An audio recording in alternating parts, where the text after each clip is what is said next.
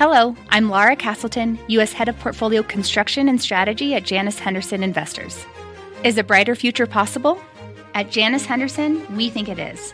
For 90 years, we've worked to help clients achieve superior financial outcomes and fulfill our purpose of investing in a brighter future together.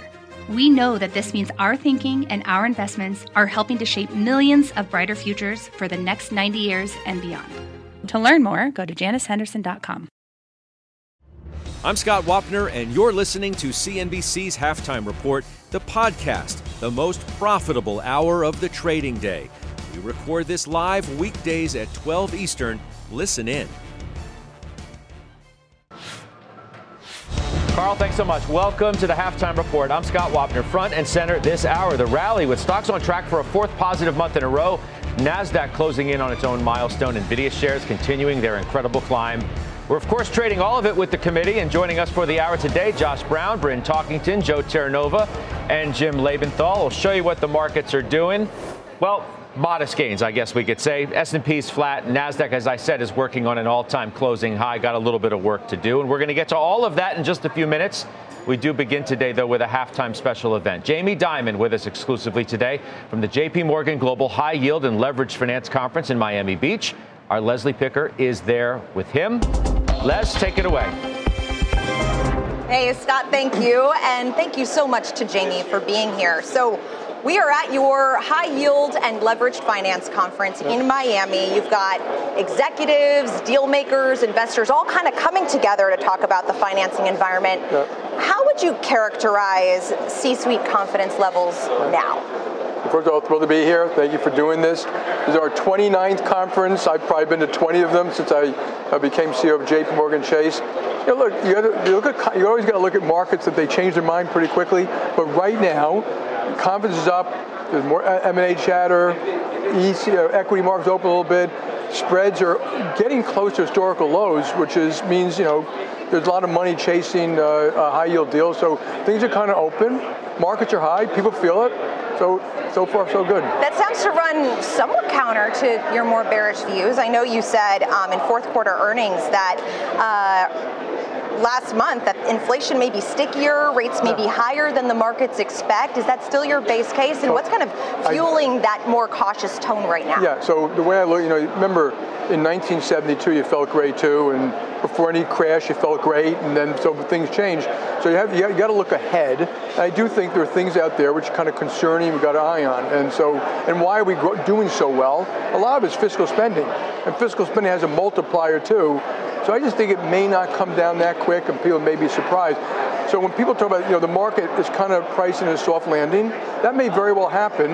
But, the odds at 70 or 80%, I would give them half of that. That's all. 7 or 8 rate cuts? No, 70 or 80% chance we'll have a soft landing. I give it half that. We may very well have one, but I think there was also a higher chance in the market thinks of rates being a little bit higher. The other thing I think it's always a mistake to do is look at just the year. All these factors we talk about, QT, fiscal spending, deficits, the geopolitics, those things may play out over multiple years. But they will play out, and they will have an effect, and we just don't know what they are. So I'm just, in my mind, I'm kind of cautious about everything. You're hedging. Yeah. I want to ask you about commercial real estate. We've got nearly $1 trillion of commercial multifamily real estate debt that will mature this year. About half of that, about $1 trillion, $929 billion worth. Yeah. Half of that is owned by banks, mostly regional banks there. The rest is either securitized or due to non-bank lenders. We've seen higher levels of defaults in certain pockets of the market and a slump in property prices recently. Do you think that stress in commercial real estate will ultimately be the source of the next credit event? First of all, put commercial in perspective with consumer. The consumer markets are far bigger. So it happened in 07 or 08. This isn't that kind of thing. And a lot of these owners of this can handle what you call stress. So in the banking system, I'm just going to focus this in office for a second, because there's warehouse, there's data centers, there's hospitals, and some of that stuff is actually well done. But if you take just offices, first of all, they're worth less because of interest rates. When interest rates go up 300 basis points, whatever you own with their cash flow is worth 30% less. And so people, that's not a crisis, that's kind of a known thing. And then there's the, if you have a recession, yes, it'll get worse. If we don't have a recession, I think most people will be able to muddle through this, refinance, put more equity in. And of course, when you talk about defaults being higher, part of that's just a normalization process. They were so low for so long, so in all of credit, you're watching this, things go up, but they're not at a crisis level, they're just kind of going to normal. So yes, if rates go up and we have a recession, there will be real estate problems. And some banks will have a much bigger real estate problem than others. So you think, as you kind of assess the landscape and regional banks, there'll be more of a whack-a-mole than a kind of domino effect? As long as the economy stays like this, there'll be more of a whack-a-mole. There should be no domino effect. The problems you've seen were kind of idiosyncratic problems with Silicon Valley, First Republic, New York Community Bank, and a lot of these, it's very local. I mean, when you talk about real estate, I think when you say blanketed, if I call it an office and I have great leases in it, it's fully leased out, 20-year leases, that's completely different than a spec building. So you really got to dig deeper, and we try to do that when we look at credit about where it is. It'll be pockets. Are you concerned at all about just the migration of lending taking place in the non-bank financial sector? I mean, we're here at the Global High Yield and Leveraged Finance Conference. I know there are a lot of private credit managers here, but that's something that's caught the regulators' attention as well. Well, finally, maybe wake them up a little bit. First of all, I don't mind competition. Some of these people who you call private credit are excellent. They know what they're doing. That doesn't mean they all do. And when you look at policy issues about private credit, first of all, we've been doing it a long time. Just keep in mind, we make loans, middle market loans. They came through with a bunch of stuff that made it simpler. Unitranche, actually more expensive, unitranche, different covenants. You could sign it quickly, no pricing. But there are other things, less transparency, less liquidity, no secondary markets, no research. So you got to look at the whole thing, what works and what doesn't work. It will sort through it. We'll be a competitor. I have no problem knowing that we're going to be a competitor. And a lot of smart people out there, they've been on TV saying, I said they're dancing in the street, but they agree with me this time. They say, absolutely, the banks are being pushed out of a whole bunch of different businesses. And I always say, if that's what the regulators want, then do it. I'm completely fine with it. JP Morgan will do fine, but it should be done with the forethought, not accidentally. Like I said, there are some negatives. So I think if you have a major recession, you'll probably see some issues in private credit. Whether it's systemic, not, I don't really think so, but it might be in ways we don't understand today. Speaking of competition and regulation, last week we saw a major deal with Capital One and its deal to acquire Discover. The potential there is to reshape the credit card industry. The combination would create the largest card issuer in the U.S., surpassing JP Morgan Chase. For now. As measured for now. So if this deal is approved, does it create more competition for you? I think companies should be allowed to do and innovate and grow and merge and try to challenge things. I think that's good. So I think it's a mistake to act like it's bad. It's good for competition. In fact, I think they should allow some of these smaller banks to merge. If that's how they think they can best compete with JP Morgan, you should let them. It may not work in every case, but you shouldn't predetermine that. You should let the market predetermine that. In this particular thing, there's the credit card business, which is they'll be bigger, more scale. They're very good at it. I mean, I have enormous respect for Richard Fairbanks and Cap One. And then there's the networks. There's the debit network and the credit network. The debit network, it may have an unfair advantage versus us. Of course I have a problem with that. Why should they be allowed to price debit different than we price debit just because of a law that was passed? I don't know what their plans are really. Like I said, I have whatever Richard does, I pay a lot of attention to do. Can they actually create another credit card network? I don't know. But my view is let them compete. Let them try. And if we think it's unfair, we'll complain about that. But I'm not worried about it really. But we do track everything he does. And on that regulatory bucket, I always make a joke with Richard that the reason I have my job is because of him. Because Cap One is the one that kind of dissected the credit card business. Cap One started to beat the hell out of First USA. First USA, which had been bought by Bank One, collapsed, and it called into credibility of the management, and they hired me. So Richard is why I'm here. It all goes full circle. Yeah. So speaking of regulation that also affects you, Basel III. I know you've been very vocal about this, and there's a lot of talk that these higher capital requirements could be watered down, they could be thrown out entirely. Have regulators really come around to the industry view that this will be more expensive without much benefit for the economy? when you say that, there are a lot of regulators, and some are over here and some are over here. I don't know. I don't think the work was done to answer that question. So I don't think I should be guessing. I think that's why you have this process. I don't think that process was open, transparent. Asking a question, what will that do to small business loans? What do the mortgage loans? But what it'll do to market making? Why we have a thing called operational risk capital, and how that, you sit there and it's a 1 in 1,000 year loss. Really? Like, who invents these kind of things? And so I question, I think at one point, and the worst thing is we don't have conversations with regulators anymore. We can actually talk about the world. The biggest risks are cyber. Okay, they're a major recession. There are certain these accounting issues that CECL, they combine to create an issue. But we should be worried about real risk. And in some ways, all of this stuff detracts from having real conversation about that risk. Had that taken place at Silicon Valley Bank at First Republic, maybe they never would have failed. But no, they're doing models for the Fed. And I think people have to take a little deep thought. And one day, I think the whole thing should be revamped. I think we can make the system safer, simpler. We could probably eliminate bank runs, create much more liquidity in the system. But that's what we should be talking about.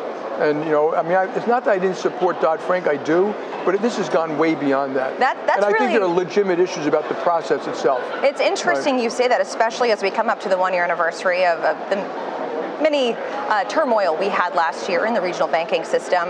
As you reflect back, you think that there are regulations that could have been in place that would have prevented something like that from happening, and that higher capital requirements are not it. Absolutely.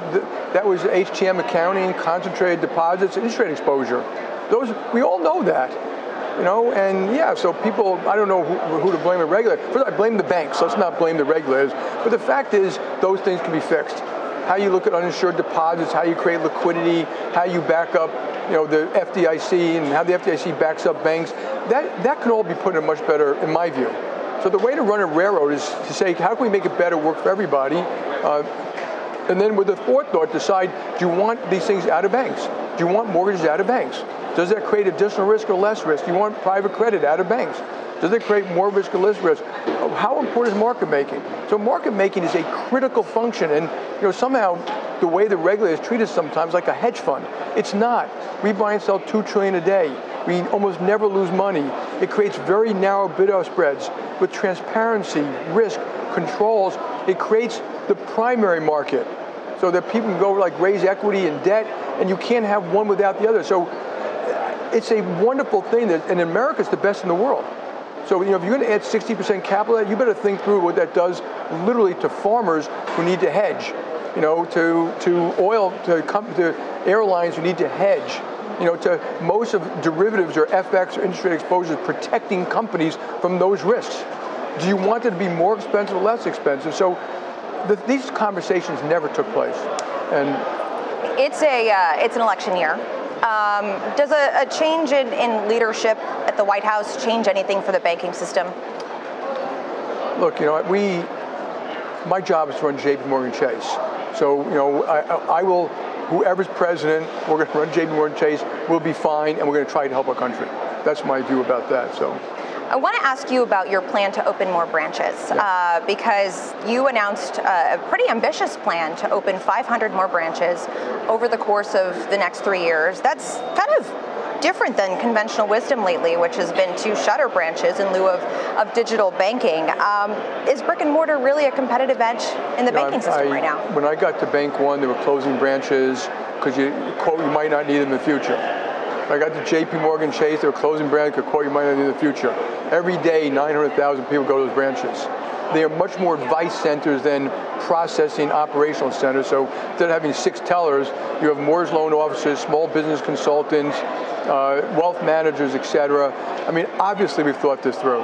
It obviously enhances our business in many different ways.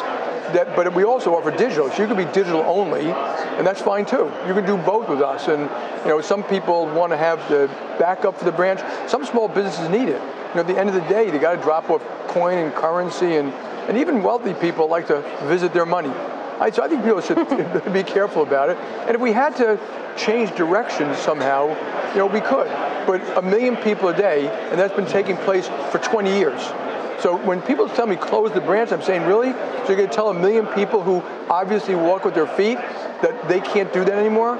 So, but that doesn't mean you can't be a great digital-only bank. So we're going to compete with both, and there's a lot of competition out there. Talk about banking.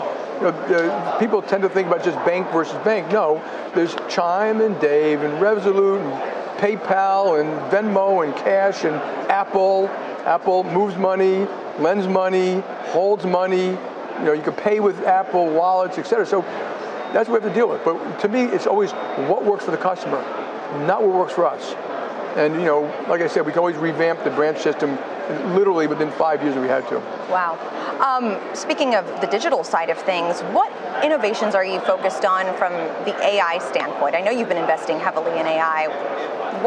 How is that filtering through into the customer experience? Yeah, so the most important thing to me is we've been doing it for 10 years. So this notion that's new, now LLM is kind of new, but we just made a woman on the management team who's going to be responsible chief data analytics, because that's how important it is. Reporting to Daniel Pinto and me, so that every business is doing data and analytics. The analytics is not just AI. There's all different types of analytics, and AI is all different types of AI. It's a permanent part of our DNA, and we use it for risk, fraud, marketing, suggestions, idea generation, fixing errors. And I would think of more as it's just starting. It'll be used in almost every job to make it easier to do things.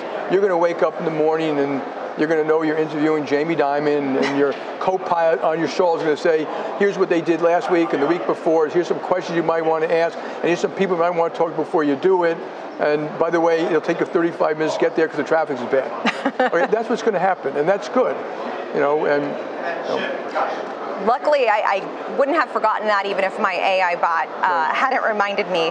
What do you make of just the overall hype surrounding AI? Obviously, you have practical applications within JP Morgan, but just kind of overall in the market right now. Yeah, this is not hype.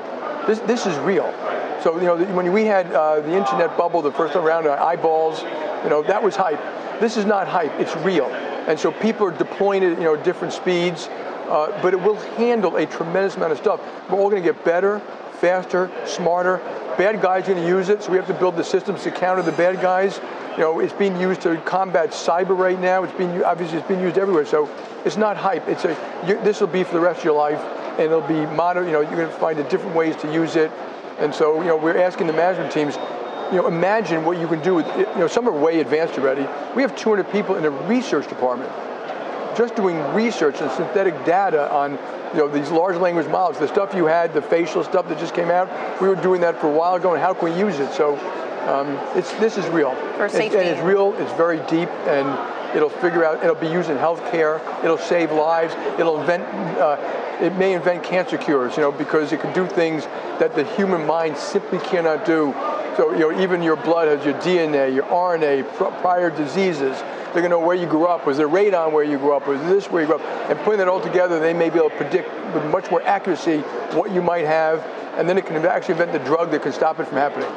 So I'm a big optimist about AI. I love that. And yes, it'll be used for some bad stuff too. So. Yeah, I think that's a great place to end on that note of optimism. Jamie Dimon, really appreciate your time today here from the Global High Yield and Leveraged Finance Conference that JP Morgan hosts here in Miami. Thank you, Jamie. Leslie, thank you. I'll see you all. I'll send it back over to you, Scott. All right, Leslie, I appreciate it. And Jamie, thanks so much for being with us on Halftime Report today. We appreciate that. Have shareholders here, which is fortunate for us today, two sitting on the desk in Joe and Jim. I don't know if I'd go full on ebullient for Jamie, but I mean, his tone is pretty good.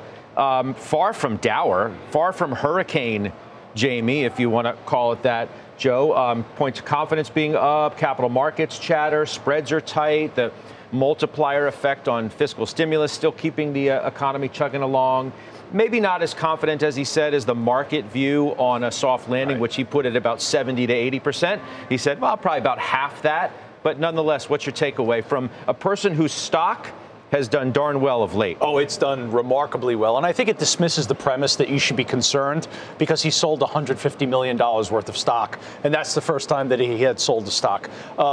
You could tell that he feels, use the word confident multiple times. I think that's important because I think there is confidence right now. But let's understand, this is a best-in-breed money center bank. A best-in-breed money center bank that seems to be always well-positioned to take advantage of the opportunity. And that's exactly what they did 1 year ago when they were able to win the auction for First Republic. Very similar to what they were able to do in the great financial crisis with Washington Mutual and Bear Stearns. This is a company that knows how to manage the balance sheet. This is a company that's investing more than any other money center bank in technology. And that is now working to their advantage. And as you move forward, there will be another crisis, and JP Morgan, because of the balance sheet, will be able to make an acquisition just like they did with First Republic. A few bucks, Jimmy, from an all-time high. The stock's up 16 of 17 weeks, up 4 months in a row, as the overall market has obviously had a good run, and his stock has been near the forefront of it in terms of what it's done for the financials. I think we're all going to agree that JP Morgan is the creme de la creme within the financial sector. And as you were just setting up that question to me, Scott, what I thought about is that the financial sector overall has been rallying. I mean, this may catch people by surprise, but year to date, the financial sector, as measured by the XLF, is slightly ahead of the S&P 500. Yeah, they're neck and neck, but your point's well taken. I mean, neck and neck, but 6.9% versus 6.6%. And I think that outperformance is going to continue. If you just look at the fundamentals, this applies not just to JP Morgan, but to the big banking sector writ large. What you see here is that the consumer is employed, and yes, credit losses have normalized, but it doesn't look like they're going to be a problem as long as the consumer is employed. The economy is expanding on the back of infrastructure acts that will require financing. You got the capital markets just poised to reopen and really get some new issuance going, as both the stock and bond market is doing a lot better than we were doing just a year ago. A lot of reasons to expect this to continue. I do want to put an asterisk to this. We have to do this. When I speak positively about the banking sector, I am leaving aside the regional bank index. And it's not that I'm overly negative on it, but you just can't ignore the commercial real estate sector there. So in my own portfolio, JP Morgan, Citigroup, BlackRock, Berkshire, these are all parts of the XLF, which is where I think people should be exposed. He addressed that directly. No domino effect were the words that he used on commercial real estate. As long as the economy remains strong, if rates go up, you have a recession, well, then we're going to have some problems. Certainly admitting of what many believe, if you do have a weakening in economic activity, credit spreads get a little nutty, you could have some issues certainly within commercial real estate. Josh, you're a holder of the shares too. I want your opinion, though, on what he said when he was asked directly about AI. Not hype, it's real, he said, and it partially explains why we've witnessed the rally we have, which has the NASDAQ within spitting distance of its own closing all-time high. Yeah, well, of course it's not hype. There are elements of it that are hype, just like there are elements of any new technology that comes along. There are always going to be people that speak first and actually, do the research later. And there will always be people that overstate the benefits, or they pull forward something that might take 10 years to build and they act like it's already here. That's okay. That's part of innovation. But I want to get back to this point about the banks themselves. Banks are terrible investments, almost always. They can make for good trades. Every once in a while, they get so depressed that you just have to buy them. JP Morgan is almost a thing apart from all of its peers.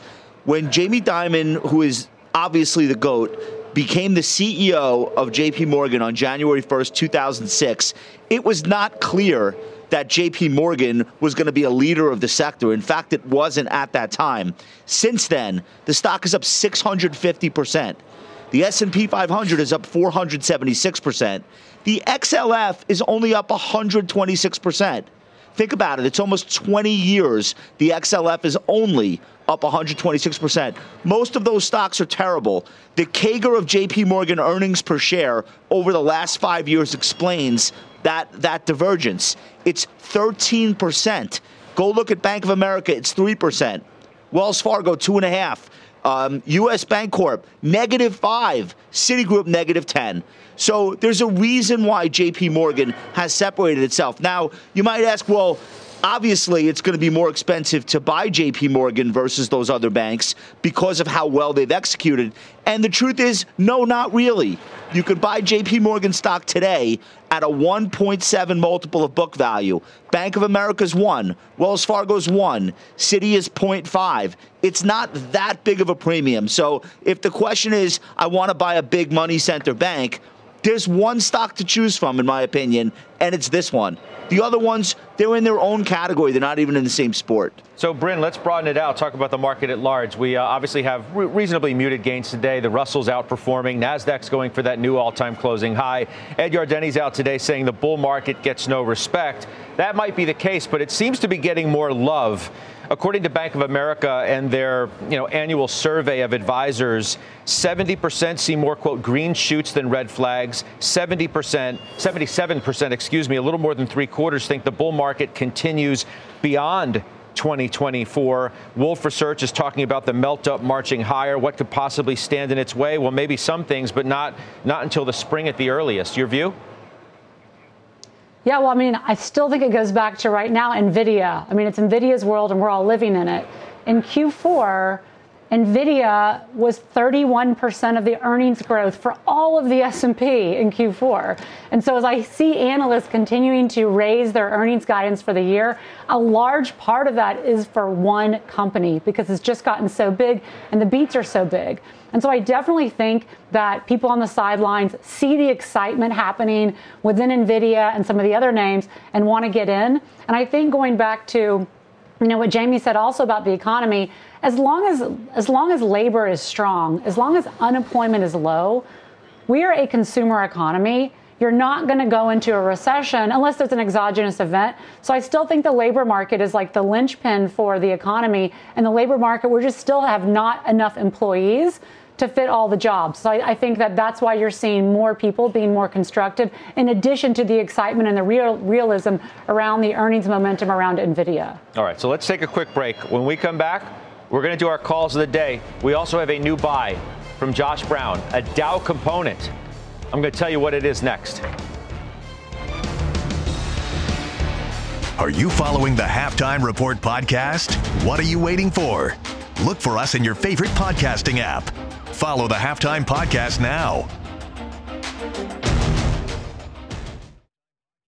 Old Dominion Freight Line was built on keeping promises. With an industry-leading on-time delivery record and low claims rate, we keep promises better than any other LTL freight carrier because we treat every shipment like it's our most important one, which means we do the little things right so that we can keep our promises and you can keep yours too. That's what drives us. To learn how OD can help your business keep its promises, visit odfl.com. Old Dominion, helping the world keep promises. B2B selling is tougher than ever, and we feel your pain. If you're struggling to close deals, consider giving LinkedIn Sales Navigator a shot.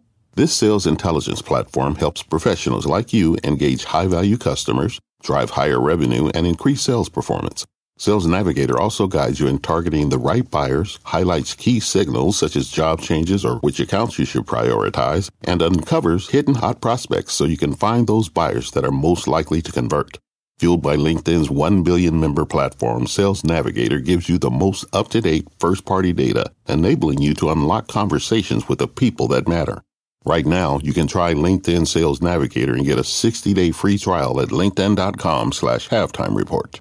That is linkedin.com/halftime report for a 60-day free trial. Let LinkedIn Sales Navigator help you sell like a superstar today.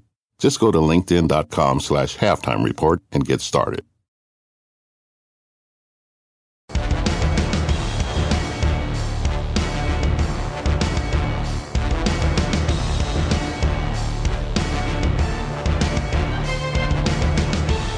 Welcome back. Dow's up about 20 points, as you see there. We do have a committee move to get to. It is Josh Brown. It is a Dow component, and it is McDonald's. Tell us why.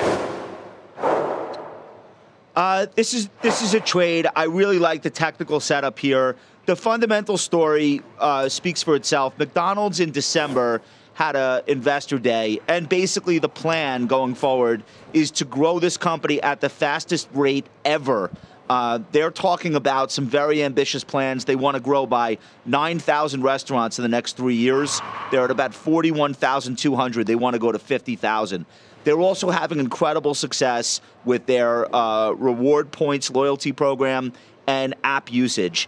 And I'm really looking at this from both a fundamental and a technical perspective because they intend to have 250 million active loyalty program users by 2027. That would be up from 150 million. They're also pushing more and more of the delivery business off of the other apps and directly onto their own. Lastly, they just surpassed Starbucks as the largest app usage. They're at 40 million versus 30 million. So there's a lot happening here that's technological.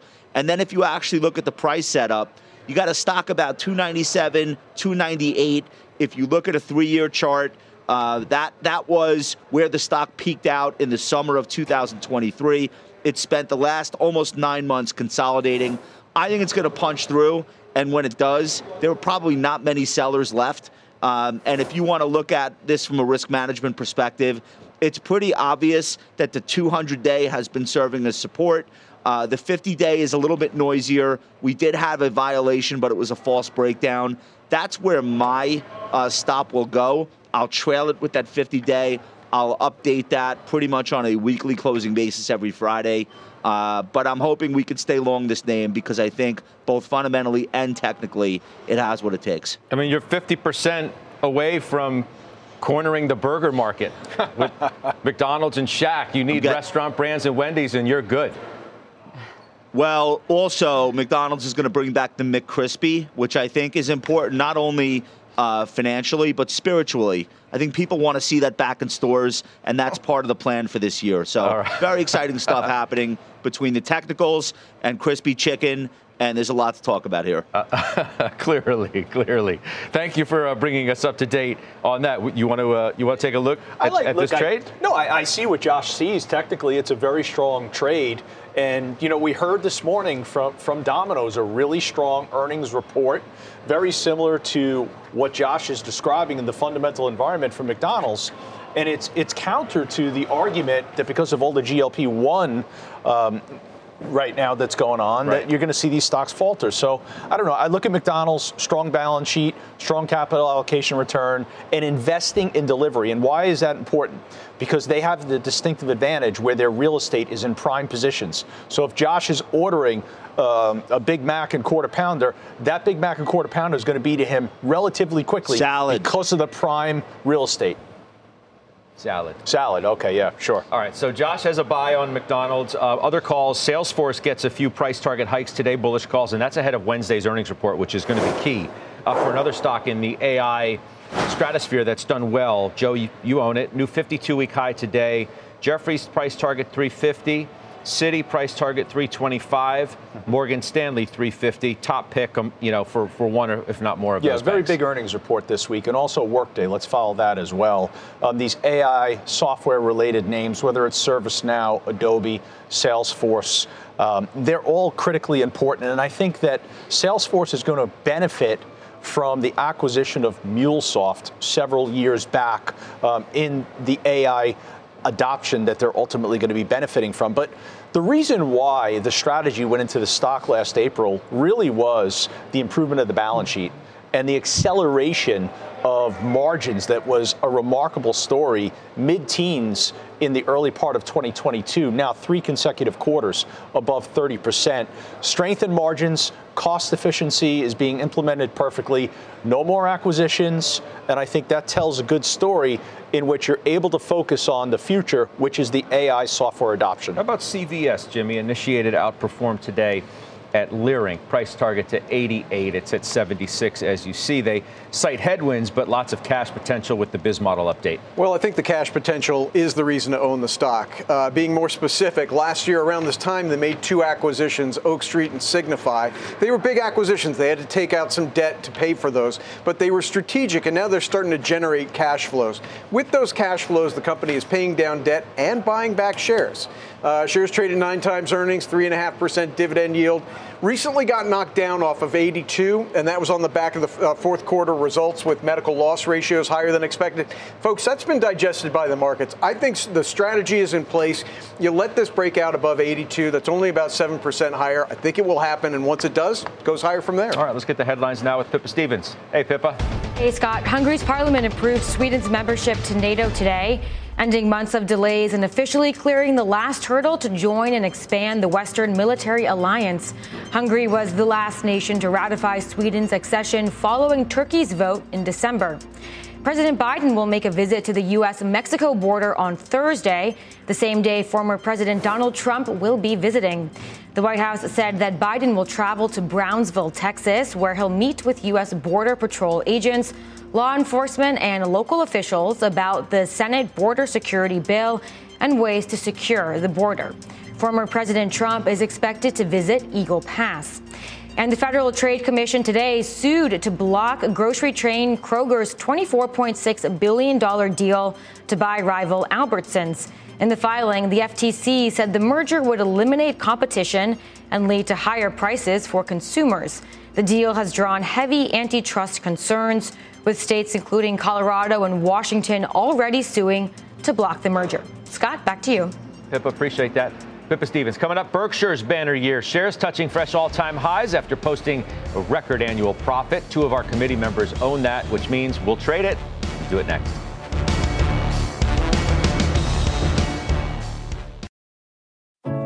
What does it mean to be rich?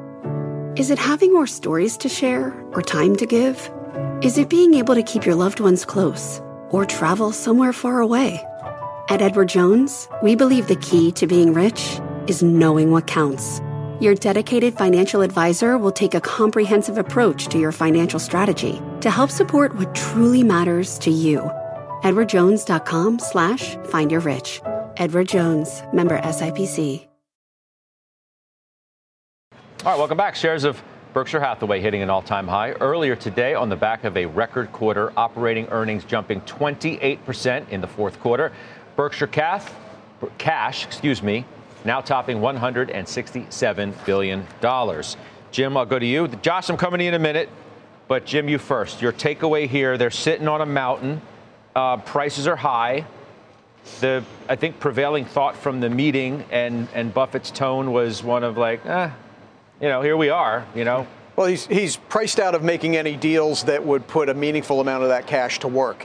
And he says, accurately that any big deal has been picked over both by him and by the markets overall. So the tone was definitely, don't expect to see a big deal anytime soon. Maybe that's, him playing Fox, I don't know, but I think it's more likely to be literally true.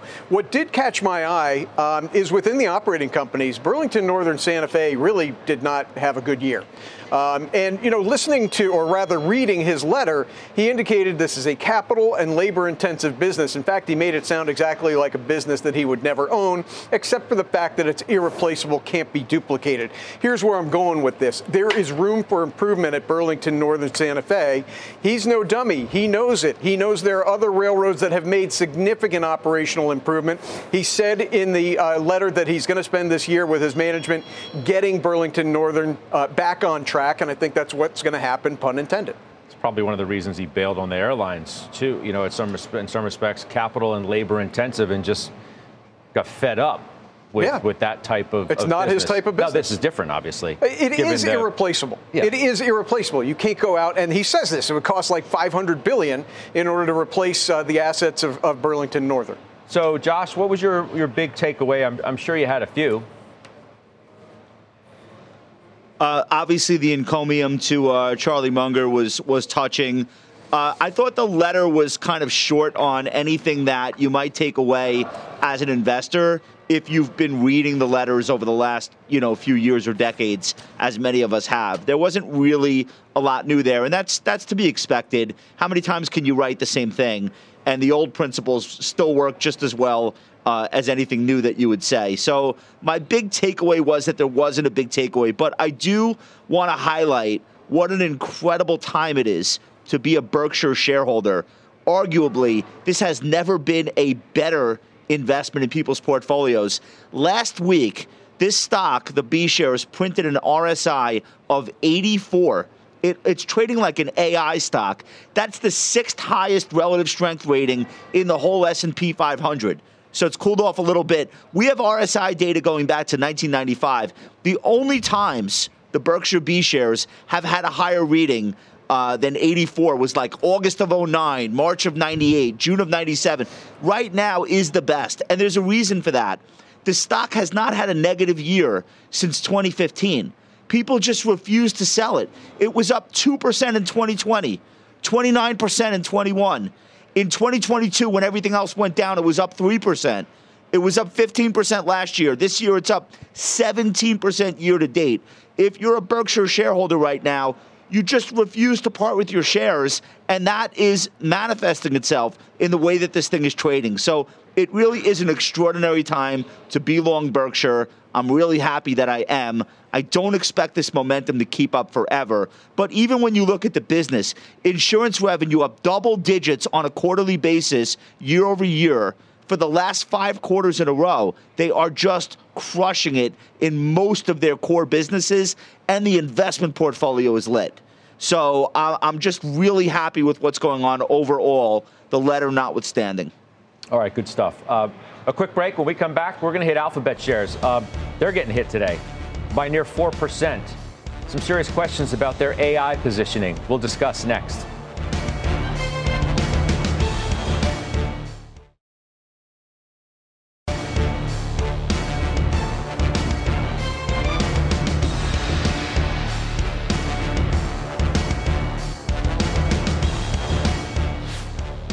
Welcome back. Let's talk Alphabet. It is underperforming, under pressure today, this year as well. Look at it, down 4%. So, Joe, we have Joe, Jim, Josh, all own shares of Alphabet. This is on the Gemini rollout, which I think it's safe to say has been a bit of a debacle.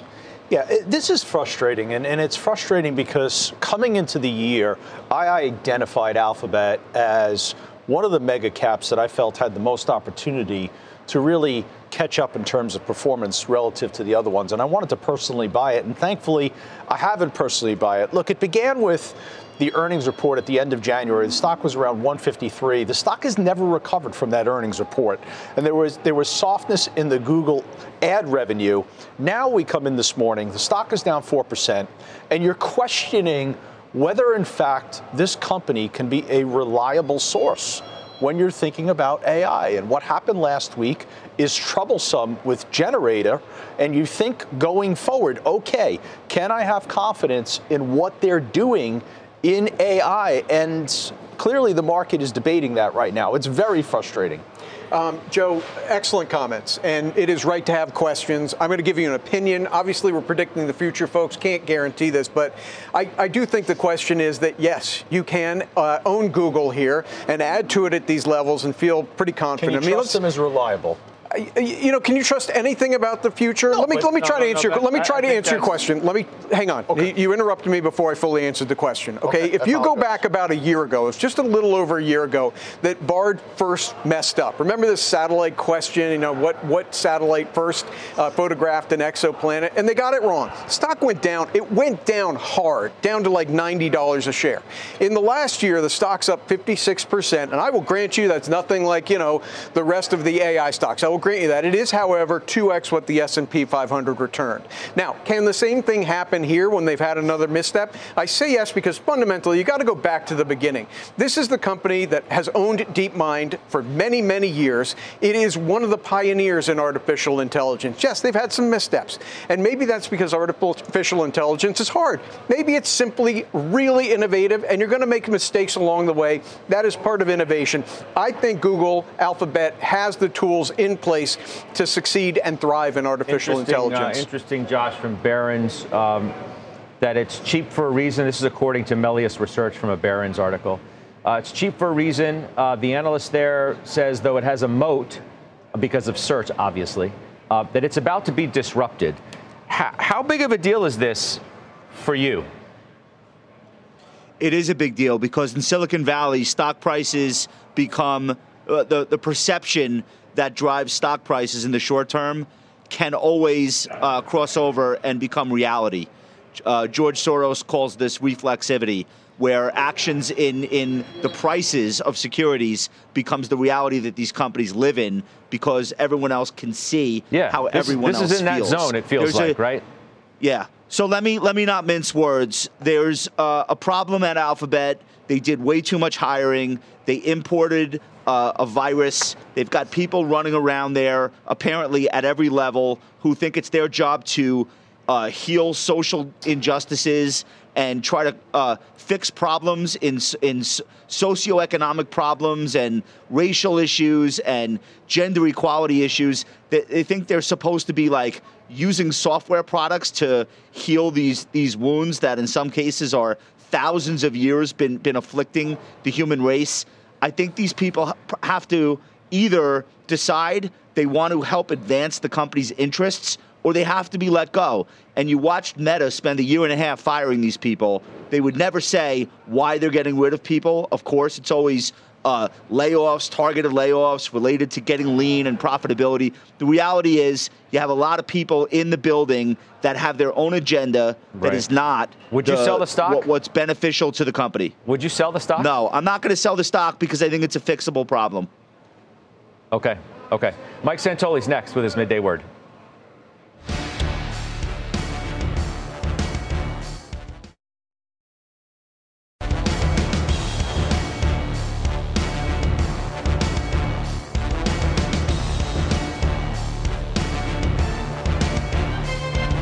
We are back. Senior markets commentator Mike Santoli here with his midday word.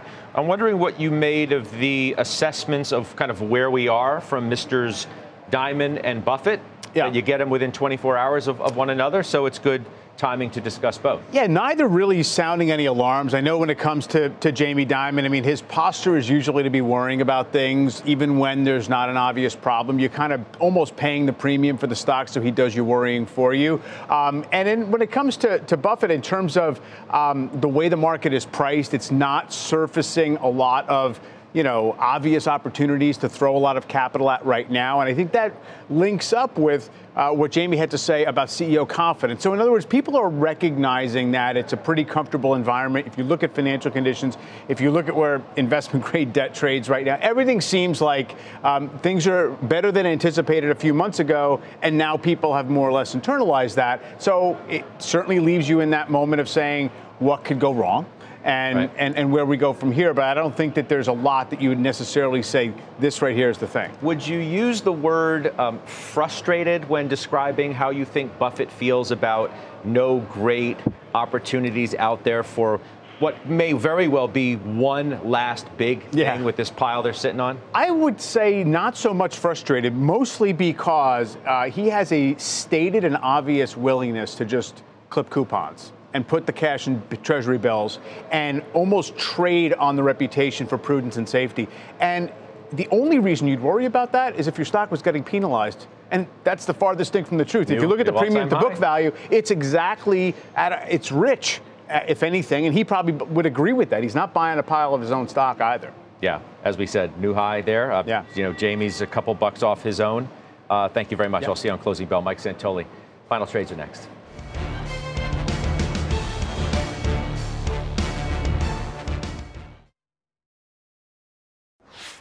We're back. We're going to do final trades in a moment. But Devon Energy reports tomorrow after the bell, Bryn. What do you expect? I mean, it's been a stinker. It's down 20% over the last year. Diamondbank's up 24% on a price. The market's expecting earnings and revenue to grow about 6%. My patience is wearing thin, so I think unless they come out with a real plan to get the market excited, I'm going to have to exit stage left on this name. Well, do you have a view on Devon? Not on Devon, but some of the energy names are starting to work recently, in particular the refiners, Valero, MPC. All right, Bryn, why don't you give me a final trade? Okay, speaking of energy, uranium, URNN, the Sprott ETF, it's come down from 58. We're going to continue to talk about clean energy. I think it's a good time to have an entry point into URNM. Okay, Josh Brown. Reiterate my comments on JP Morgan. It really is its own story. And if you're looking to invest in the large banks, that's where I would be. Okay. Just a few bucks, as we said, off a high. Been trading around there. Steel Dynamics. There's two steel names that are in the strategy. Nucor, Steel Dynamics. Steel Dynamics reported this morning strong capital allocation strategy announced. Stock is breaking out further. You know, Scott, we mentioned from time to time that semiconductors as a group are strong, and that gets lost in how strong NVIDIA is. But if you look at something like Qualcomm as an example, it's about to set a new 2-year high. When it does, I think it breaks out further than there. Attractive valuation, smartphone market looks like it's bottomed, and you've got automotive and Internet of Things to pull it along as well. So I think Qualcomm is where you should look. Your perspectives too, Alphabet. Are you thinking about bouncing it? Are you thinking about bouncing it, Jimmy? I'm absolutely not. I thought I made the case that I think you should add to it here. So I cannot until the end of April, but if I personally owned it, yeah, I'd sell it. You would? Yes, I would. Wow, okay. Big doing. Sorry, Jimmy. I'll see you on Closing Bell with Dan Greenhouse and Mike Mayo and Chris Verone. I look forward to that. The exchange starts now. You've been listening to CNBC's Halftime Report, the podcast. You can always catch us live weekdays at 12 Eastern, only on CNBC. All opinions expressed by the Halftime Report participants are solely their opinions and do not reflect the opinions of CNBC, NBC Universal, their parent company, or affiliates, and may have been previously disseminated by them on television, radio, internet, or another medium. You should not treat any opinion expressed on this podcast as a specific inducement to make a particular investment or follow a particular strategy, but only as an expression of an opinion. Such opinions are based upon information the Halftime Report participants consider reliable, but neither CNBC nor its affiliates and or subsidiaries warrant its completeness or accuracy, and it should not be relied upon as such. To view the full Halftime Report disclaimer, please visit cnbc.com/halftime report disclaimer. From pit lane to podium, the Las Vegas Grand Prix is providing fans a race day experience at the speed they deserve. With the help of T-Mobile for Business, our 5G advanced network solutions are powering race day operations with event-wide connectivity. From streamlined gate entry to an immersive app, giving fans blazing fast access to the sport they love. This is accelerating innovation. This is the Las Vegas Grand Prix with T-Mobile for Business. Take your business further at T-Mobile.com/now.